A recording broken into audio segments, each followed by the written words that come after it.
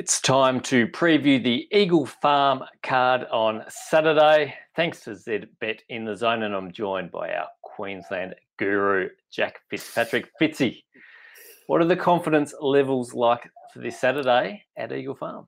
Well, I was very confident last week, Nook, and I thought I'd need to have a couple of winners before the quaddie because it looked impossible. Couldn't get a winner before the quaddie and then found two in the quaddie leg. So, look, after that debacle, I've got a couple again this week that I'm quite confident on, but after last week, the track did play leaderish. There was only one runner that came from further back than third at the 400 all day. Now, admittedly, a few of those were tempo related, but it's got me a little bit gun shy ahead of Saturday. Well, that's a very important point that we bring up. It's always very important to find out how the Eagle Farm track is going to play. The rail is out 7 metres. Is it going to be leaderish, do you think? Look, I always do my form based on a fair track because I just think guessing this stuff is fraught with danger. Because the moment you guess leaderish, if it's not leaderish, you're in trouble. I just like to try and find the best horse. It was leaderish last week. It's out a further 2 metres. As I said, a few of those races were tempo related. I thought the track was looking tired towards the end of the winter. It actually started its race okay again for a couple of meetings and was leaderish last week. So, look, your guess is as good as mine, mate. I just try and find the horses I think are the best suited for the race, and I can adjust accordingly on the Saturday. But I've got no idea, truth be told. Well, let's hope it is a fair track. Now, where do we go for your best bet on the day? Going with race 5, number 9, a horse called Who's Your Dealer. Potentially vulnerable first up, given it this is a 1,200-metre race and he is by done deal. So, look, I think he'll be better over further, but his first 2 wins to start his career were just absolutely outstanding. He won by a combined 8.25 lengths. And I remember Lammy straight away was on the phone to Golan getting a quote from him and did an article after the debut win. It was exceptional. Won those first 2 races, was then beaten as a $1.35 favourite at his third run. But that was the end of his first prep. I'm just forgiving that. He'd come to the end of it. He is a 5-year-old now, so he's not exactly a spring chicken, but potentially they'll be a bit quick for him. But I just think on class alone, he'll beat these. It's a Class 3 played on Saturday. Do you expect he is one that can go right through the grades this campaign? Yeah, I don't know where he ends up. As I said, by done deal, you'd expect he'd be better over further. But, we saw a horse the names escape me at the moment. It's an Edmonds horse. It's ran in both the Victorian and New South Wales spring and autumn carnivals over the last couple of years. It went back to Queensland throughout the winter and won easily over 13.50. I think sometimes a class can prevail in Queensland, and I reckon this horse will just be too good for them. So race 5, number 9, the best bet on the card. What about next best? Yeah, this is a horse that it's only had 4 starts itself, and I've already got a love-hate relationship with it. Now, that might seem harsh considering it's raced 4 times for 2 wins in 2 seconds. But I did put it in the jury's out file last start because the first defeat was genuine excuses. However, they were self-inflicted. Missed the start, then had to race wide to make up the ground and was only narrowly beaten. But then last start had every chance, followed the leader in the whole race, loomed up like it was going to win by 5, and I just simply think it turned it up. However, gets back to 1,000 metres here.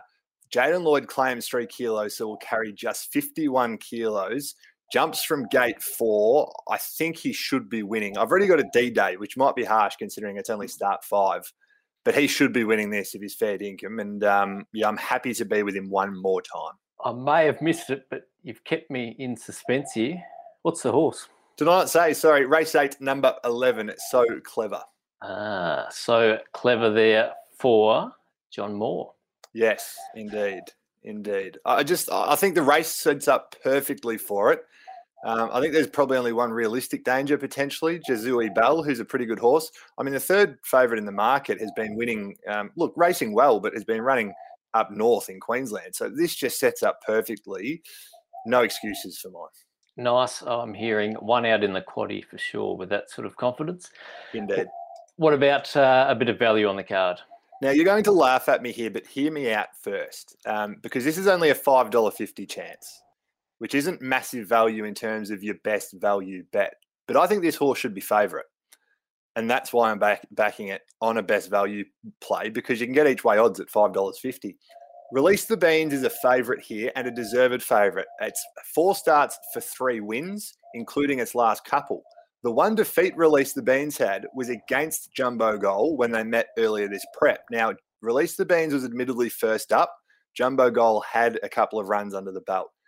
Release the Beans was heavily backed, but had no excuses and finished 2.5 lengths behind a Jumbo Goal. Jumbo Goal now meets at 6 kilos better for that, and it beat at home 2.5 lengths. So I just think, considering one's a $2.15 favourite and the other's at $5.50, beat it by 2.5 lengths and meets at 6 kilos better. I just think the $5.50 is too ridiculous to not consider a value bet each way. John Moore, Jaden Lloyd combo again there.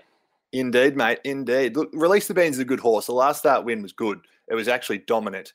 But it was lucky there in the fact that the favourite in that race was an odds-on pop and pulled up with excuses. So it might have been a bit flattered. Jumbo Goal, as I said, beat it only 3 starts back and now meets at 6 kilos better. So, each way odds, I think that's a great value bet, mate. Nice confidence there. Any other horses we should touch on the card? Look, Champagne Auntie should win the first. Don't need to be a genius. It's $1.60, but looks to be a pretty safe multi-builder. So that's race 1, number 5 at Champagne Auntie. The Steve Tregay stable is flying. This horse won at this track and distance last week. Actually drops 1.5 kilos from that. Should be winning. And the other one I want to mention, in the last race, I'm playing this in 2 separate ways. La Palmiere trialled really well, was second behind Rothfire. Now, Rothfire's talked up as potentially securing an Everest slot. Third in that trial, which was 3.5 lengths behind La Palmiere, was second today at Doomben. La Palmiere looks to get every chance, barrier 5. Some of its key rivals in the market. It beat first up last prep. It's got a really nice first up record, two wins in 2 seconds from 4 first up runs. So I'm backing La Palmiere at about $4.20 in the get out on Saturday, and I'm going to go wide in the quaddie just for a bit of coverage there. Oh, I like it. Now we'll quickly just run through your best, next best, and best value. Best bet, race 5, number 9, Who's Your Dealer? Next best, race 8, number 11, So Clever. And best value, race 6, number 2, Jumbo Goal, purely because I just think he's over the odds. Very good. All the best there with those tips. Fits in. All the best to the punters out there. Of course, head to zbet.com.au to find out all the prices for Saturday's races at Eagle Farm.